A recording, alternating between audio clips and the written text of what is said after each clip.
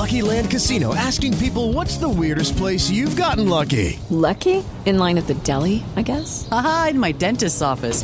More than once, actually. Do I have to say? Yes, you do. In the car before my kids' PTA meeting. Really? Yes. Excuse me, what's the weirdest place you've gotten lucky? I never win and tell. Well, there you have it. You can get lucky anywhere, playing at LuckyLandSlots.com. Play for free right now. Are you feeling lucky? No purchase necessary. Void where prohibited by law. 18+. Terms and conditions apply. See website for details. Hey everybody, welcome back to Letterman Row. I am Austin Ward, joined by Spencer Holbrook. This is the practice report brought to you by Byers Auto. The tight ends were next up in the spring update, talking with the media on Wednesday morning after practice number 6 for the Buckeyes. Berm out on the road doing some recruiting reconnaissance. Tim May was cooking up another podcast for you coming out of Pro Day. So just Spencer and I diving into the tight end. So we'll just, talk about it the way it always is. It's spring. They're going to throw the football at the tight end a lot, aren't they? Well, they have to, because, the tight end position is always – I'm going to be the berm role here. The tight end is always open. And So when you have a All-American candidate coming back in Jeremy Ruckert and you have a bunch of guys who are in developmental spots, the tight end is going to be open. And so this is a big spring for those guys. I'm pretty excited to see what they can do. We've talked about this a number of times, Spencer, with the Luke Farrell loss being maybe the most underrated big deal for the Buckeyes. I guess how often he was on the field, how great he was as a blocker, what he could provide the few times that Ohio State did throw him the football, which it did for a pretty big touchdown in the Sugar Bowl against Clemson. Finding that second guy and being able to do all of those things well enough to become an NFL pick like Luke Farrell's about to be. Cade Stover's at the top of the list, but he's got plenty of company. Yeah, I think Joe Royer is another guy who could be on a trajectory. We talked to him about that today. He was just like Jeremy Ruckert, almost coming out of high school. Now he's starting to develop, starting to get into a little more of a blocking role. You got Mitch Rossi, who would prefer to be a fullback, but can block if you need a second. If you're running two tight ends, like Farrell and Ruckert did last year, if you need a second tight end to block, Mitch Rossi's an option. There's just a bunch of guys in this room. And then you got Sam Hart, who is a former wrestler who Berm's really high on coming out of high school. You never know what he can do until you really get him in through the full spring session. So there's a lot of guys, a lot of bodies, but it just comes down to who's going to be able to make plays, who's going to be able to execute the best. And I think that's going to be Cade Stover, and I know you do too. Yeah, it will be Cade Stover. I don't think there's any real question about that in my mind. With what he can do, proven as a threat with the football in his hands, playing running back in high school, hard hitter, what he did at linebacker, the way he's played on special teams for Ohio State, seeks out contact. The guy is an absolute missile out there. He's not going to have any problem handling the physical part of the game and what Ohio State requires from tight ends in the blocking aspect. And he can definitely be a threat out of the backfield. Although, Ohio State, even if they are throwing in the tight ends more, they're not going to need that as much, I don't believe, from Cade Stover or Joe Royer, Mitch Rossi, anybody else that you throw in the mix, because of what you have from Jeremy Ruckert, who he's taking his game to another level. We saw that last year, the flashes of what he could become. It's never going to happen that he's going to catch 60 passes, and he's not going to be used as frequently as Kyle Pitts may have been at Florida. That's just not the way Ohio State's offense works. Could he do that? Would other schools maybe feature him more? Of course, but the way Ohio State's offense operates best is not by locking in and throwing the football a ton to the tight end. It's not a knock on Ruckert's ability, and he's certainly accustomed to that. But there was a lot more conversation about expanding the route tree for him. Now, what does that translate to in terms of number of catches? Maybe 25, maybe 30. I don't know. It could be higher than that, but I wouldn't get too carried away on that front.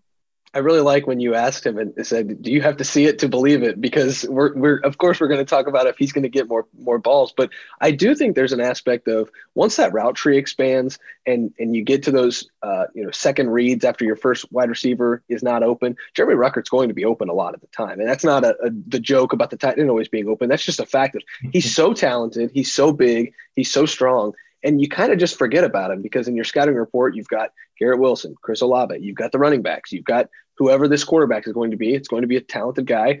You've got all this talent on the field. Oh, by the way, they're going to sneak a tight end down the seam. They're going to sneak a tight end out in the flat.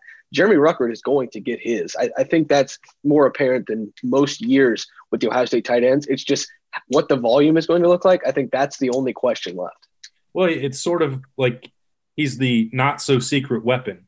When you're talking about and I've spent a number of hours talking to Kevin Wilson about the way he uses guys and this conversation about tight end usage and number of targets and all that. And it's about making a list of your top threats on offense and then working from there. And look, Jeremy Ruckert is I think probably the best tight end returning in the country this year.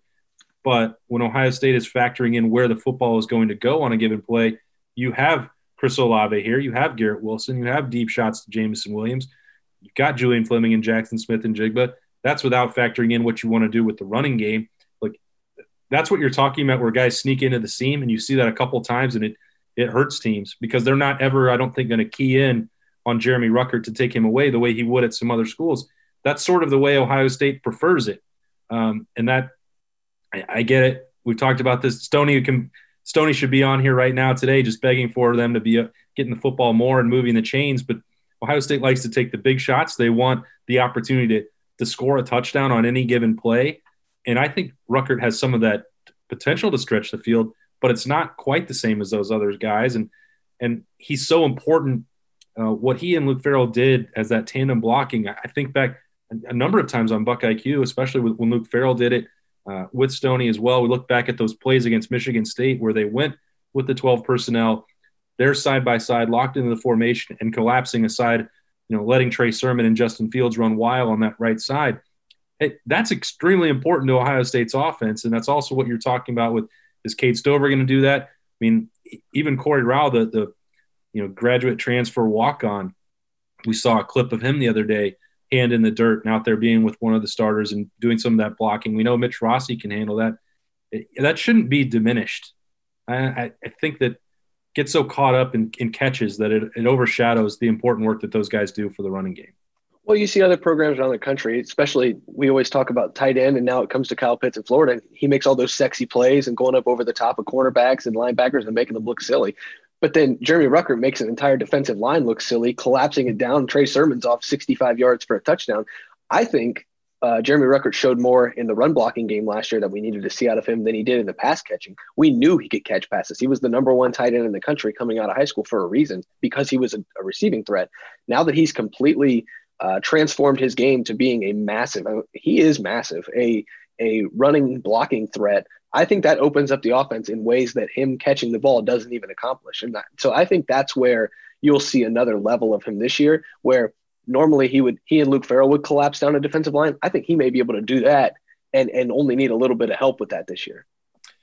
It's also pretty fascinating to watch that development for Joe Royer. He obviously didn't get the freshman year that he envisioned. Cade Stover didn't get that transitional year the way he envisioned. We know all the complications.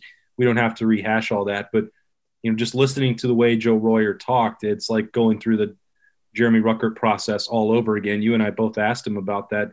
It's like, here we go again with a guy who can split out, is a threat down. That helped him in the rankings. It's much easier to evaluate, those tight ends when they catch the football. That's, it's going to take years to become a really good blocker for most of these guys. Maybe Sam Hart might be an exception there. We'll have to see how that plays out. But to really hold up and be a point of attack blocker the way Ohio State requires, most freshmen are not able to do that. Even second year, that's harder. Jeremy Ruckert struggled with that. He'll tell you how long it took him to get comfortable, what he had to eat, what he had to lift, what techniques he had to use. But now he's been through this exact same thing that Joe Royer's going through, and I think that'll be a real benefit. Yeah, I think when Joe Royer was talking about trying to take on Zach Harrison, you're not going to see a Zach Harrison lined up for you every time you go out on the field. But Big Ten defensive ends are not just going to say, "Oh, this guy's talented. I'm gonna not try my best against him." So I think there is a level of, well, watch what Jeremy Ruckert did. Pull out that film that I'm sure they cut up of Ruckert from 2 or 3 years ago and say, "This is where you are. Look at where Jeremy Ruckert is now. This is where you need to get to." And I think that's going to help Joe Royer immensely. I think that it can't be understated. The development of Joe Royer hinges on the way Jeremy Ruckert developed. And that blueprint is now being laid out for Joe Royer, saying this is what you have to do to be, an All-American candidate at tight end. And I think he has that ability, but it just comes down to if he's going to do it. It seems like he is going to do it. And it seems like he's gaining some confidence through this spring that he might not have had last year because of all those complications.